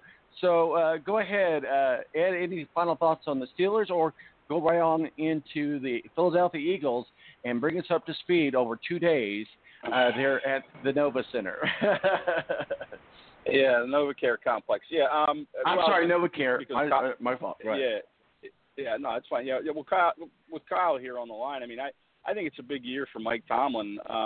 You know, I know the Steelers have that stability in the head coaching ranks, but frankly, you know, the Steelers were a bit of a league-wide embarrassment last year with the kind of shenanigans that went on, and having missed the playoffs for the first time, I think, in 6 years or 5 years, it's a big year for him. It's a big year for Roethlisberger. You know, there was a lot of fingers pointed at him as, you know, one of the reasons that Brown and Bell weren't happy, the kind of leader that Roethlisberger is or isn't. So, you know, to me, it's a big year. If the Steelers don't make it back to the playoffs, or, you know, if more of this, you know, this type of culture is allowed to fester and go off the tracks, I think Tomlin could be gone. So it's a big year in Pittsburgh for not only him, but for Ben Roethlisberger, too, to see, you know, if they can't put this thing back on the right track. As far as the Eagles go, you know, with Andre Dillard, I think a lot of that hand-in-the-ground stuff is overrated. If you watch a lot of the Eagles tape or see any of their games, Jason Peters, the left tackle Hall of Famer, he rarely puts his hand in the ground. He always starts in a two-point stance. So, you know, I don't know if Dillard will ever have to put his hand in the ground. If he does, he'll want to do it because he feels comfortable doing it. I like the pick. I think this draft for the Eagles has been all about Carson Wentz. They got you know, his bodyguard for presumably the next 10 years if they think Dillard is their man, because Peters, he will retire. There's even talk that maybe Peters slides inside and plays guard and Dillard's a day one starter at left tackle. I'd be surprised if Peters is willing to do that, but that could be a possibility. And then in the second round, they go for two skill guys, Miles Sanders out of Penn State, who the Eagles absolutely love, and the receiver from Stanford, J.J. Arcega-Whiteside. And both of those guys will come out and meet us today. Miles is coming out at 11:30 for his press conference. I mean, they get him into town quick. And then Arcega-Whiteside's coming in at 2:30. So there'll be more video for you, Tom. I can send it along, and you can practice trying to convert it into whatever file you need to. I will do that over the weekend. I thought it was just going to be a real simple thing. I'd get up this morning and then convert the file and be ready to go. I don't know. I had to play with it, and I didn't have time to play with it. I'll be honest with you. Kyle, I know he had to jump off. He's got some things going on today as well, and I know he stayed up late watching that stupid movie, The Endgame. I shouldn't call it stupid. I mean, everybody in the world loves Marvel movies. This comes from the guy that is a big Game of Thrones fan, and it's amazing that when I talk to somebody that's never seen the Game of Thrones. So, okay. The Endgame, the Avengers. Are you a Marvel fan? You know, we talked about this, I think, last week, you know, about Breaking Bad and the Game of Thrones, and they're two series I've never seen, and yet I have seen the Avengers movies, and I know Thursday night was, I think, the debut, and my wife and two daughters went to it, and I was, of course, you know, in Philadelphia for the draft. But, you know, look, I could take it or leave it. I mean, I'm not clamoring. You know, they went wearing their Avengers T-shirts. You know, they went out and bought them that day, my daughters and my wife, and you know, to them it's a big deal. And my daughter packed Kleenexes because I guess it was sad at the end. I don't know, but you know, to me, I don't get wrapped up in that kind of thing. I mean, you know, my whole world for my whole life has been sports, and that's the thing I get wrapped up in. It just doesn't jive with my wife and daughters or my mother. Nobody's a sports fan in my family. My father was, but you know, that's what I get wrapped up in. But I'll go see the Avengers. Sure. I mean, it's a 3-hour movie. That's another thing. I don't know if I can. Oh wow! I had no idea it was that long. Yeah, I can. Wow. You know, I don't know if I can sit through 3 hours of a movie, but I'm sure I'll see it once the fervor dies down a little bit. You know, because my wife and my daughters will probably want to see it again, and they'll drag me along to it, and that's fine. But we'll sit through 3 hours of football any day, any time, and we got some weekend binge. You're right. You're absolutely right. We got some weekend binge going on, and that's the NFL draft. So let's kind of start from day one. I know we're into day two, and I'm not trying to minimize round 2 and round 3, but it's just not as exciting as round one. It's kind of like round one, we open up all the cool presents. Round 2 and 3, it's just underwear, T-shirts, and socks. So, I mean, but you need all of those. You need underwear, you need T-shirts and socks. So those are very important components to life. So what's round 4 and 7? What kind of gifts are rounds 4 through 7? I mean, if you're talking underwear and socks, rounds 2 and 3, what are we looking at? Shoelaces. The stuff you get in the stockings. The things you get in the stockings. Everybody thinks, oh, this is a cool stocking stuff. Oh, well, look, it's the Star Wars version of lifesavers, or it's it's a Pez dispenser. Right. Yeah, Avenger gum. Yeah, Avenger gum. That's right. So, well, I mean, it's just guys we've never heard of. That's the thing. A lot of these, unless you're a real draftnik or college beatnik or whatever you want to call it. I mean, a lot of these guys you never heard of, but you're right. They're necessary. There's a lot of more misses later in the draft, so you're getting guys that you hope will be able to add depth and be developed into serviceable NFL players going forward. I tell you what, and I made this analogy earlier, so I'll try to be more politically correct. I said, we like to jab at Roger Goodell in the NFL. It's like picking on the fat kids at school. It's an easy target. I should have chosen a better choice of words. But nonetheless, the NFL is an easy target to go after. But I have to admit, I like this taking the draft on the road. We saw them in Philadelphia last year, Chicago, now Nashville. This turnout in Nashville is amazing. What's going on down there, and you would think that the crowd would fall off a little bit in day 2. It didn't seem to happen. We'll see what happens with day 3. But if you could give a passing grade to something that the NFL has done for the fans, that is to take the draft out of Radio City Music Hall, out of their cave, and stop blowing their nose here. As well, if you're not somebody, you're not coming in here, and you're not going to get close to us. Now the fans are so close, it's almost like a concert setting. And the way they did the intro, I don't know if you watched the beginning of the draft, I'm sure you did. And your stars are. So they've done so much over the last 3 years in the draft. And really, a city getting the draft may not be equal to getting a Super Bowl, but it certainly has that economic and fan outpouring impact. And how awesome was that for them to select the Giants fan? But it was a contest that they had to get season tickets for the next 100 years. So I think in lieu of us going after the NFL so negatively so many times over so many different things, plays and replays and refs and all of this, and Roger Goodell, we could go on him all day long. But I think this, taking it out of Radio City Music Hall and taking it on the road to the NFL cities, to the fans, is a huge plus. Yeah, I think it's great.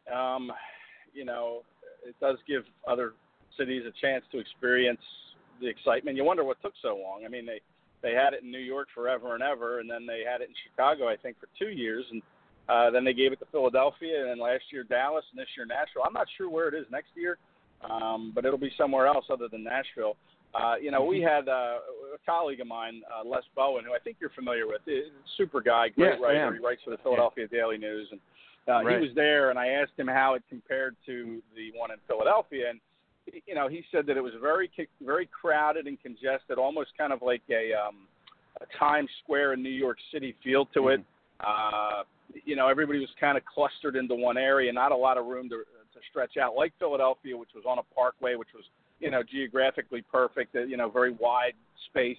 And he said another difference was there seemed to be more fans of teams from around the league. Like it was more of maybe an easier city to get to. I'm not sure why, but there were more fans from other teams in attendance, whereas in Philadelphia 2 years it seemed to be more Eagles fans with kind of just a small mix of teams or fans from other teams. So I thought that was interesting. But I think it's a great idea the NFL had. And, I think it's great for fans to experience it. I mean, the first round is just, that's kind of become a primetime reality TV episode. So I just love it. You mentioned a season ticket fan from the Giants. Saw a lot of funny comments on social media after they took Daniel Jones at number 6 that, the fan's going to he wants to give his tickets back. He doesn't want them anymore, or they see Eli Manning playing quarterback for 98 of those 100 years. So it's kind of funny. Fans are having fun with it on social media. Well, as a Manning fan, the other Manning fan, and as a Colts fan, I could relate. There was a time when we thought that Peyton Manning would be a Colt for 900 million years. Well, turns out that he is. He's out in front of our stadium in a form of a statue. But not everybody gets a statue, man. Not everybody gets a statue. Here's the other thing, though, that maybe we could say you could do better, the NFL. We have all this hype, all these pre-activities, but it's time to do the draft. And I think everybody in the world, I could be wrong here, but I think everybody in the world knew that the Arizona Cardinals were going to go with Kyler Murray. Do I think it was the best decision? No. We still don't know what's going to happen with Josh Rosen. I honestly would have probably given him a C- or a D for the pick of Kyler Murray. Not that Kyler Murray is not a good pick. I mean, there's only been one other guy that's similar in size, and we know that he has the biggest contract in NFL history right now. We know that he could have gone to the MLB, but he feels like he made the best decision for himself. And you got to wonder, as I mentioned earlier, I mean, he likens himself to the Great Gatsby of wearing the pink suit. And I didn't catch on to that at first when I saw them interviewing. I'm like, he's tipping his hand because I'm seeing the red tie. That's what I'm seeing. I'm seeing the red like Arizona. The Cardinals, he already knows, and we all already knew. But then he got into the story about the Great Gatsby, and I'm thinking, that's great, Kyle Murray, but just like Scarface and the Great Gatsby, great movies, great show to watch, but the ending is kind of tragic. Do you really want to compare yourself to those kind of endings? I don't know. But Kyle Murray is either going to be a rock star or he's going to be a dud. A stud or a dud. It's going to be one or the others, none in the middle. What are your thoughts about the Arizona Cardinals and Kyler Murray, obviously quarterback out of Oklahoma? Yeah, well, that was the whole storyline for this draft. There were a couple of them, and that was the top storyline was Kyler Murray, and then off of that is what becomes of Josh Rosen, and then we saw last night what became of Josh Rosen. He got traded to the Miami Dolphins, and right. There was all that drama. It was almost like Josh Rosen was Joe Montana, the way they just kept talking about him endlessly on the NFL Network. But I get it. I mean, it was a storyline, and they really played it up to the hilt. So. The Cardinals better be right. I mean, this is an organization that spent their last 2 first-round picks on a quarterback, and that really sets a franchise back. I mean, there's so many holes in Arizona that you wonder if a quarterback can, overcome all of those. Generally, they can't, but you hope that he can have a decent first year, and they keep him healthy and they protect him up front. He has some weapons to throw to. I'm not sure he has all that. I know they have the running back, David Johnson, but I think he had a down year last year for whatever reason. So we'll see. We'll see how it all works out. But clearly I get why they took him number 1. Cliff Kingsbury has a history with him going back to his sophomore year in high school, Murray. So, I get it. But, on the other hand, if you're a franchise, I might have traded down a couple spots, and built the defense, and tried to develop Rosen. I mean, but there's no leadership there. I know they switched, coaches, but, Arizona to me is just kind of floundering away there in the desert. And we'll see if Murray can get them back on track, but I think it's going to take a little time. You make a valid point about Kingsbury. I think it's kind of like it was more of a pick for Kingsbury than a pick for Arizona. So we'll see. I mean, I think he's a very talented quarterback, and I think that certainly he has some potential, and so I don't want to downgrade that, but it's kind of like, let's see what happens. So the 49ers make some shaking and baking. Of course, with the Raiders, Nick Bosa, another big storyline. Nick Bosa going, I think he's actually from the Bay Area, but obviously from Ohio State. You got to love this pick for the Niners and getting the best pass rusher in the class. Kudos to them. Oh, yeah, the Niners haven't had, they've drafted defensive linemen in 4 of the last 5 drafts. It's almost like when Matt Millen ran the Detroit Lions. They drafted wide receivers all the time, and they didn't have any great effect. So, I don't know. I mean, now all of a sudden Solomon Thomas can't play and they want to trade him. So, again, this to me is another organization that just can't get it right.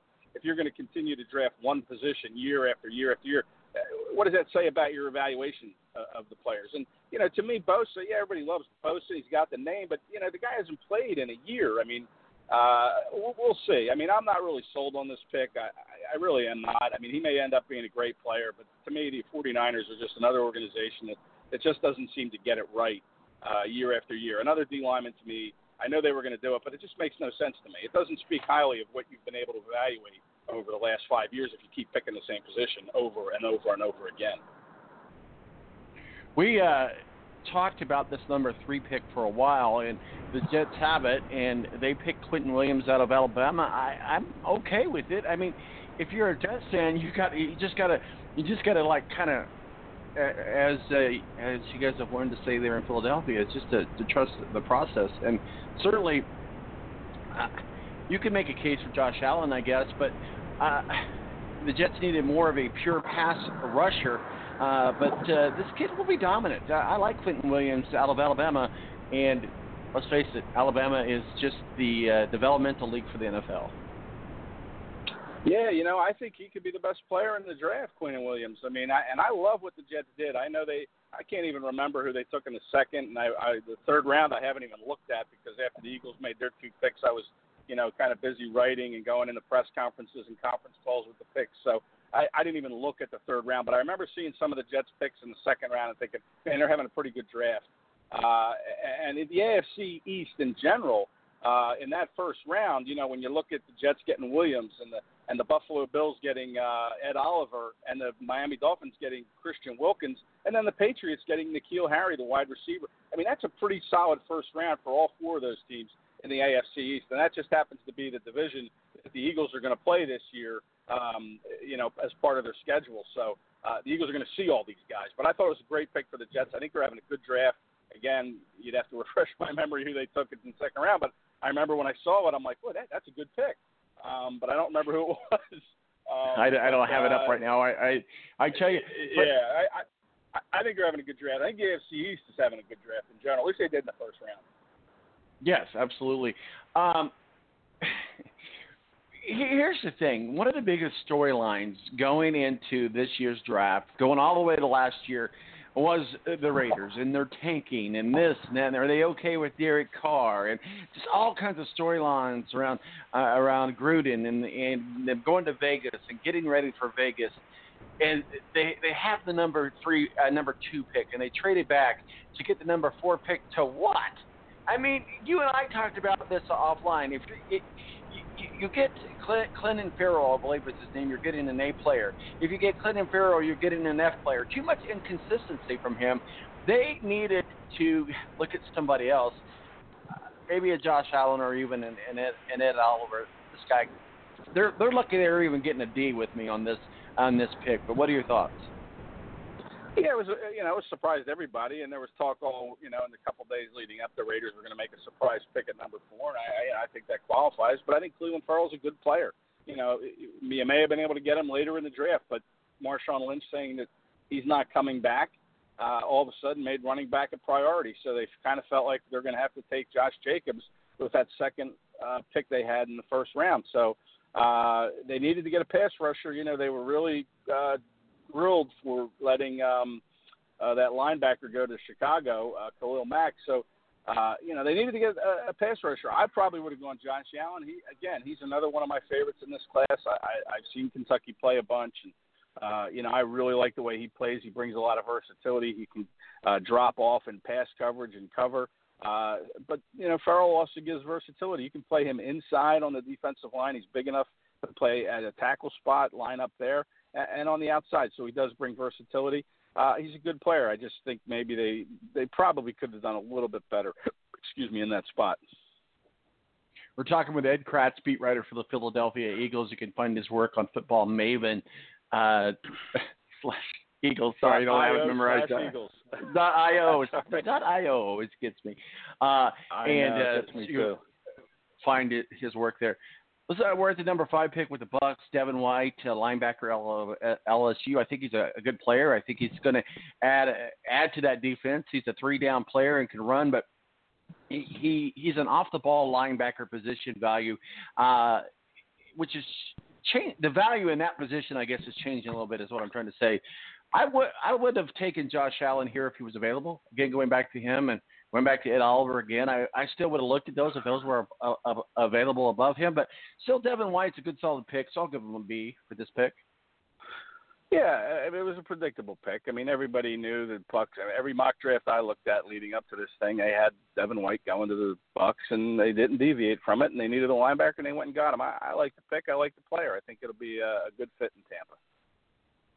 So we talked about this guy in passing earlier, and nothing against him, but if you're Dwayne Haskins, you're scratching your head. You're like, what? I got passed to Daniel Jones? What? He's going to be the heir apparent to Eli Manning? Are you kidding me? And my official grade to the Giants on this is a D. I wanted to give him an F, but I'm just a nice guy. Come on, the Giants could have done a lot better. Yeah, look, I agree with you. I don't know what they saw in Daniel Jones. That he's okay. He's an okay quarterback, but I don't think he's a first-round guy. And we've talked about this. I didn't really like any quarterback in this class. I mean, Kyler Murray, yeah, maybe. Dwayne Haskins, maybe. Daniel Jones, definitely not. Maybe he'll be a good player, but it was really a reach. I mean, the Giants have so many needs. They need an offensive line. And then you're bringing in your number 6 overall pick, and you're not going to play him. I mean, you're going to sit him behind Eli Manning. I mean, you want to hit a home run with that first pick. You want someone that's going to come in, and you're going to plug in and play right away. And if you're coming in to be a starter from day one, and Daniel Jones may not be a starter until year 3. So, to me it was a very, very curious pick. And we'll see a lot of him in the preseason, I'm sure, and then we'll kind of get a feel for how he's adjusting to the NFL game. But it was a reach, no question. And listen, I'm a nice guy too, but I still give him an F for that pick. Jacksonville Jaguars, AFC South. Oh, don't really like to see them do well, but hey, here's the thing. They're like going to a party with a bunch of vegans, and hey, let's eat healthy here. Let's eat this. Let's eat this little piece of celery. Let's eat this. Let's eat that. Let's be healthy. And the Jaguars are like, oh, look, meat, wings, beef, chicken. Oh, look at all this stuff, guys. Look, beer, all this good stuff. All right, if you guys don't want it, I'll take it. I'm going to take Josh Allen. Cannot get. He just was just like laying there, like okay, nobody else wants him. I'm going to take him, no questions. Josh Allen goes to the Jaguars. You got to give them an A, and you got to scratch your head. Why did he fall down to number 7 with the Jaguars? And the Jaguars are like, okay, you don't want him, we do. Yeah. Yeah, the Jags guy, the guy, I think the guy that brought the card up to the stage, I think he popped the hamstring getting it up there because he really ran that pick up. If you look at it, there was very little time after the Giants took Jones before the Jaguars, the pick was in. A lot of these teams were using, most of their 15 minutes, and, not the Jags. When they saw Josh Allen, man, they jumped on it. You can't blame them. They got a good pick there, and you can thank the Giants for picking Jones, and you can probably thank the Raiders for taking Farrell, too. Well, as a Colts fan, I am not worried because I got all kinds of trust in Ballard, in Reich, and in Irsay. Come on. I know we're deviating from our order a little bit here, but we do want to brag a little bit on Chris Ballard. Last year, able to get Quentin Nelson. Come on. Probably going to be wearing a gold jacket at some point in his life.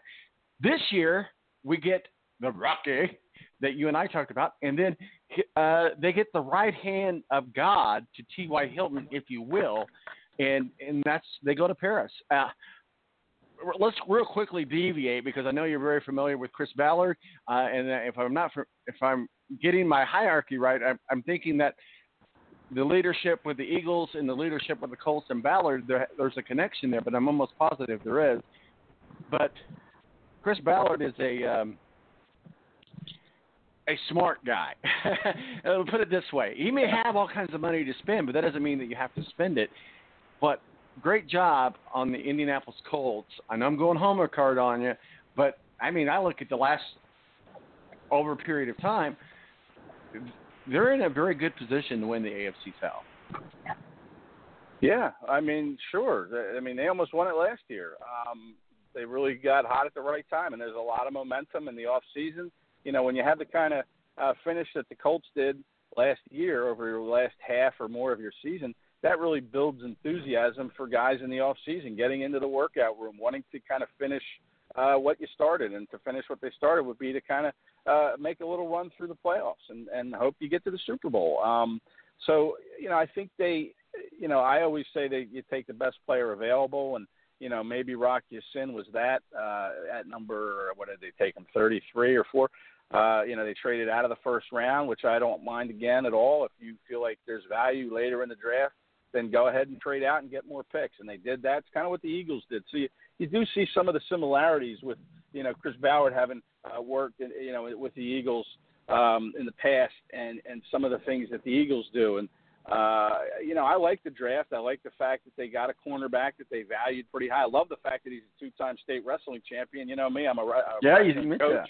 Big fan of the sport. I mean, utmost respect for a kid that can go out and win 2 state championships. I think he did that in Georgia and before coming to Temple. And then you get the receiver who, you know, I know you think he could be the next Devin Hester, you know, with the punts and all that stuff. And I know he was there for the Eagles. I'm surprised the Eagles didn't get him. I know they liked him, but they ended up getting that Stanford kid who is kind of got a lot of he's a great backstory. He's got some basketball in his background. Both his parents played professionally overseas. He had 2 uncles on the Spanish national team that played in the 1984 Olympics. And he's a lot like Alshon Jeffrey, who can go up, high point the ball. He loves contact, doesn't shy away from it in his routes. He's a very good receiver. But, you know, so is Paris Campbell. I like the pick. I like what the Colts did. So Rick was not able to join us today, but his Lions, number 8, the T.J. Hoskins, he wasn't a big fan of that pick out of tight end out of Iowa. He's a good player, but come on, can we stop with the comparisons already with Gronk? I mean, we just can't get past Gronk. I mean, it's like a Democratic collusion. No, I'm sorry. I went there. I know, I went there. He's a good blocker, but nowhere – and I know that I should not say that the Patriot players are good because – that doesn't mean that I'm a Patriots fan, but I'm just, you know, when you make these comparisons, he's more of a George Kittle. Can he be a rush passer because the Lions can't rush the passer? Maybe, I don't know, but come on, he's no Gronk. I mean, that's all social media. It's like, hey, the Lions picked up the next Gronkowski. No, they didn't. No, they didn't. I give him a B, though. Yeah, you know, he's the best tight end in the draft, I guess, right? I mean, he went number 8, but I don't know. I know tight ends are important. I think, you know, I would never take a tight end in the top 10, though. I don't care how valuable. I mean, again, to me, and I'm of the philosophy that's similar to the Eagles. You know, you build on both lines. You know, you get your offensive line, your defensive line, and you build out. And, you know, to me, the Lions could have gone a variety of different ways on either side of the line. And Matt Patricia, the coach, being a defensive guy, I thought for sure they would go defense. I didn't expect them to get a tight end, but, you know, look, I mean, if he gives Matt Stafford some comfort back there, then so be it, and let's see how they use him. But to compare him to Gronkowski before he's even put on an NFL uniform, I'm not a big comparison guy. Like, I know they've done it with Kyler Murray and Russell Wilson. I know, you know, size-wise that works, but, you know, in terms of skill set, let's just wait and see how they adjust to the NFL before we start anointing them the next anything. Absolutely. And I didn't know there was another tight end out of Iowa ever. The only one that ever matters was number 44 with the Colts, and that was Dallas Clark. I had his jersey for years. And now there's a tight end for you out of Iowa. and if Matt Patricia can't get this right. Yeah, right. And Iowa had 2 tight ends taken. You know, they had this kid Hawkinson and then the Noah Fant at number 20 to the Broncos. So Iowa I guess they're the tight end capital of the world now. I guess so. We're bending over getting corn, I guess. No, never mind. Yeah, we'll go there. Well, I tell you what. Like yeah, I do too. Matt Patricia better get his act together. He's going to take that pencil out of his ear to sign an application for a job or something. I don't know. But it's going to be used for something. Who uses pencils anymore, especially in a game? What's he using that pencil for? That's what I want to know. That's the question I want to know. Who the heck uses a pencil in the NFL during a game? I don't know. Just don't know. Oh, yeah. I don't know. I guess it's it's like chewing on a toothpick. It's probably safer. You can always swallow the toothpick, but hey, I guess it's safer than the toothpick. Hey Matt, here's a tablet. You don't need a pencil. Anyway, I digress. Yeah, right. Real quickly, I know I'm looking at the time here. We only got you for just a few more minutes here. The Buffalo Bills pulled the Jacksonville Jaguars. You don't want him, we'll take him. Ed Oliver goes to the Buffalo Bills. I think it's a good pickup for the Bills. I do. I mean, it's an A pickup if I'm going to give him a grade. He was misused at Houston. I think this kid is going to be special at the next level. Again, going back to the comparison, he's no Aaron Donald, but he's with the Buffalo Bills, and you just got to wonder, the Buffalo Bills always find a way to screw stuff up, so hopefully they don't waste this guy. Yeah, well, I mean, I like Ed Oliver a lot. He may have been a top 5 pick, but he had that little run-in, that incident with his coach at Houston, so, maybe there was some red flags there. But I really like Ed Oliver. I know he's a little undersized, but, boy, he's quickness. There's a film they showed of him after he was picked, the things he's able to do with his hands and speed. I mean, he just looks like he's going to be a tough hombre to block, and I really like the pick. I mean, again, it's a defensive lineman. I love defensive linemen. You can't have enough of them. You play them in a rotation, keep them fresh, and, I think he's a really, really good piece for the Bills. Ed Kracz, beat writer for the Phildeaphia Eagles, footballmaven.io. Appreciate you joining us. We do have his audio up on social media, on YouTube, on Twitter, on Facebook, so it is up there. We just couldn't air it in the show. Ed, real quickly, before we let you go, give us just a kind of a recap over the last 2 days, and I know we're going in today to opening up socks and underwear and batteries and all of that stuff, people we've never heard of, but they're important components to what we have to have a very successful team. So the NFL draft, you can use it from an Eagles perspective if you want. Day 1 and 2 and going into day 3, give us your thoughts, sir. Blow our mind. Well, listen, I'm going to just talk about Dwayne Haskins for a minute because I find this little fact fascinating. And it comes courtesy of an article from a friend of mine, another colleague. He writes for the Harrisburg Patriot here in Pennsylvania, David Jones. He covers Penn State. And he pointed out that the Big Ten, and maybe you know this, Tom, but the Big Ten, Dwayne Haskins was the first Big Ten quarterback taken in the first round in 24 years. Yep. You know this. We were talking about that earlier with Adam, but go ahead. Okay. Well, I won't blow anybody's mind then if, you already talked about it. Yeah, but Kerry Collins was picked, and then since then there have been 34 or 5 Big Ten quarterbacks taken, none in the first round, and that includes Tom Brady, Russell Wilson, and Drew Brees. Now, Drew Brees would have been a first-round pick. He was taken 32nd overall, but there were only 30 teams in the NFL at that time. So technically he was a second-round pick. So to me that's just amazing and just kind of speaks to, the Big Ten not being a quarterback type of a school, and we'll see how Haskins does. But, again, I'm not real sold on him. He's a pocket guy. He's a statue back there. He's got a strong arm. But, in this league, the way pass rushers are, you better be able to protect him because those pass rushers are going to make life miserable for him in the NFL. I know, some had a hard time doing it in college, but, if you can't move even a little bit, then you're going to get run over and you're going to get happy feet, and that could really lead to the end of a career quicker than you would like, obviously. So we'll see. I'm just not sold on Haskins. But I can say that about every quarterback in this draft, to be honest. So there it is, my final word of wisdom. There it is. Ed Kracz, I know you're headed in there to the Nova Cares. What's the name of it? Complex. Nova Care Nova Complex. Nova Care Complex. Right. I got you. Colin Kaepernick, whatever you ever call Kaepernick. Where can people find your work and your masterpieces, sir? And we'll make sure that we get all your stuff up on our social media as soon as we can. That's nice. That's nice. Yeah, well, on Twitter, you can just follow me on Twitter. I know you threw the website out there, but I put all my stuff out on Twitter. KRACZE is the Twitter handle, and if you just follow there, you can check out my links and videos and all that fun stuff. Do you have any kitten videos? I always like to watch kitten videos. Do you? See, I'm not a big cat guy. I'm more of a dog. I like cats and dogs, you know. Yeah, I'm a dog. Drunk guys getting knocked out in the parking lot, you know. the wormholes that YouTube takes us down. Yeah, you got Philadelphia fans punching horses, you know, in the Super Bowl parade. Yeah, so, you know, I remember that. Yeah. Yeah. All right, buddy. Crazy stuff. You have yourself a good draft thanks, weekend. Tom. We'll talk with you soon. All righty.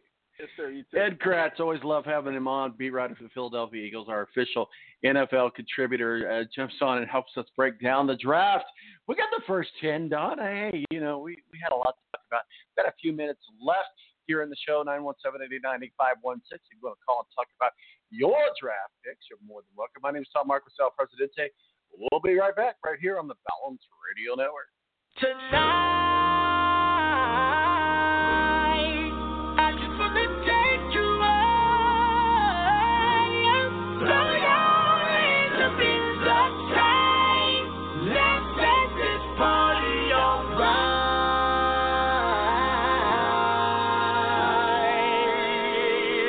Players, put your pinky rings up to the moon. Girls, what y'all trying to do?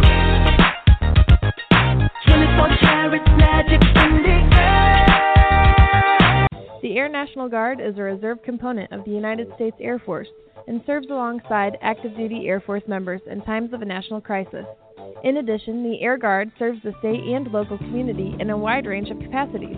The reason people join the Air Guard is as diverse as our members and includes such reasons as a deep desire to serve their country, money for college, travel, new job skills, and the pride that goes along with belonging to the greatest military organization in the world. I joined because I felt a calling to serve my country, but I didn't want to be far away from my family, so the Indiana Air National Guard was a perfect fit for me. With over 95 different career opportunities to choose from and 100% paid college tuition to any state-funded college, why not give us a call? Call 1-800-841-3103 or visit online at goang.com to find out more. Again, that's 1-800-841-3103. The Air National Guard, guarding America, defending freedom. It's double trouble, double the fun at African Safari Wildlife Park in Port Clinton, Ohio. See the largest antelope on Earth, the giant eland, and the ugliest creature on Earth, the African warthog. There's so much to see and do, including the Midwest's only drive-through safari. Feed the animals, see live educational shows, feel the excitement. Have your picture taken with a python or cockatoo. Feel the adventure. Shop the Symbol Lodge gift shop with items available from around the globe. Visit the snack bar or picnic facilities. Enjoy a pony or camel ride. Or cheer your favorite porker on to victory in the famous Pork Chop Down. Bring your family to see the rare and exotic animals at African Safari Wildlife Park in Port Clinton, Ohio. Just take Route 2 to the Route 53 North exit and follow the sign. Only 17 miles west of Cedar Point via Route 6. Open every day, rain or shine. When you don't go to Geico.com, car insurance can be confusing. Like Swedish techno confusing. Bark, bark, meow, meow. Dance with me, purple cow. Bark, bark, meow, meow. Ooh, you lovely cow. Geico makes it easy. With 24/7 access, all you have to do is go to Geico.com and you can save money on car insurance. It just makes sense. Unlike, you know. Dance with me, purple cow. I like your move. When you don't go to Geico.com, car insurance can be hard. Like early 90s heavy metal hard. I'm yelling and screaming and I'm loud. Roar. Geico makes it easy. You can review and update your policy or report a claim on Geico.com or the Geico mobile app. Because shouldn't we all have a little less stress in our lives? I'm not even upset about anything.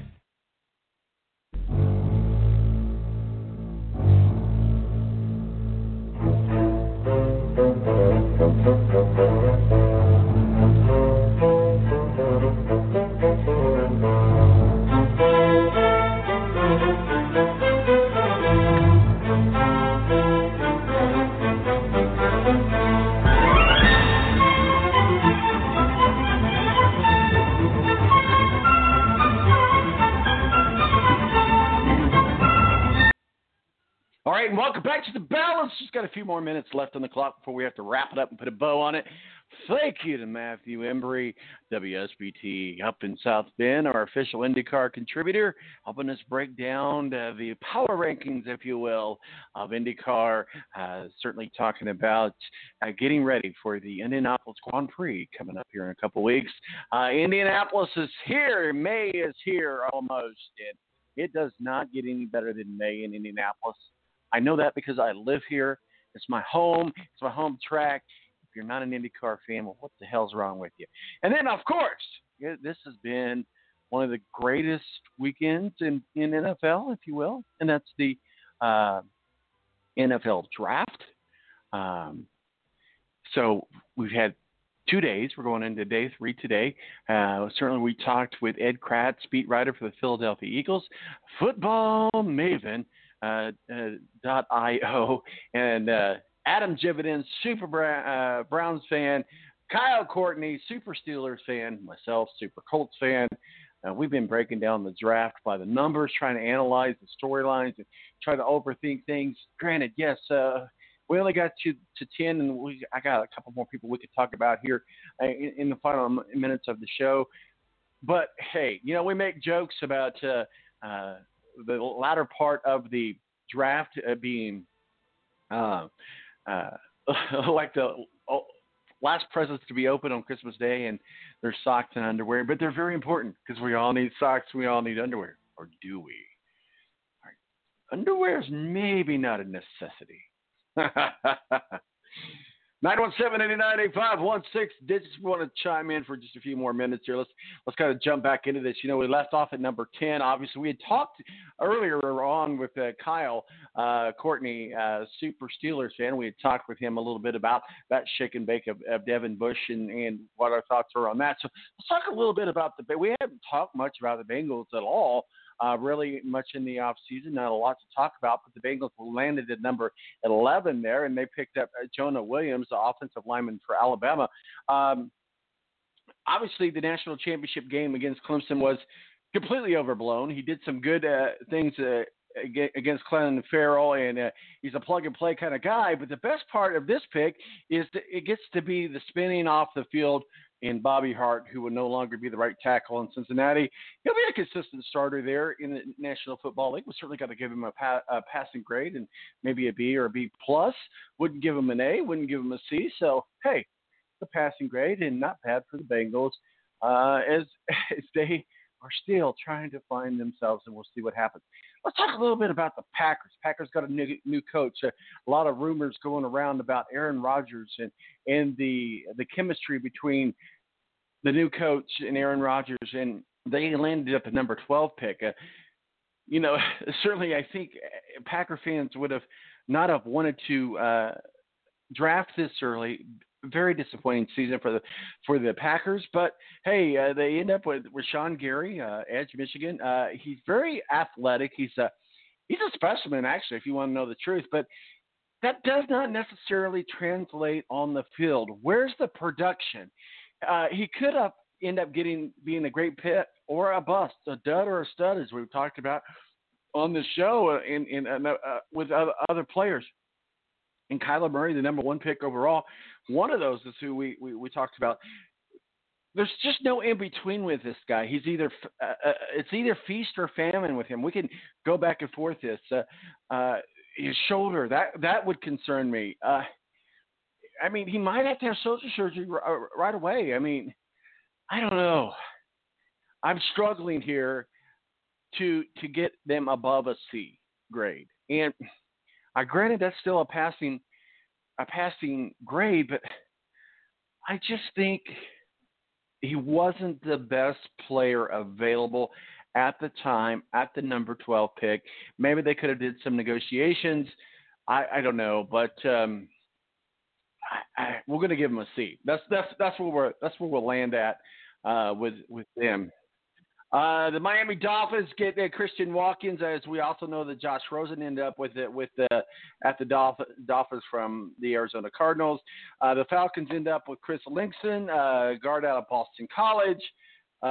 Just kind of go through these here as quickly as we can. We know about the Redskins. We talked about them, Dwayne Haskins. My Suns team, the Panthers, Brian Burns out of Florida State. Not a bad pickup. Give them a B there. Giants in another pick that they had, and that's the 17 pick overall in the first round.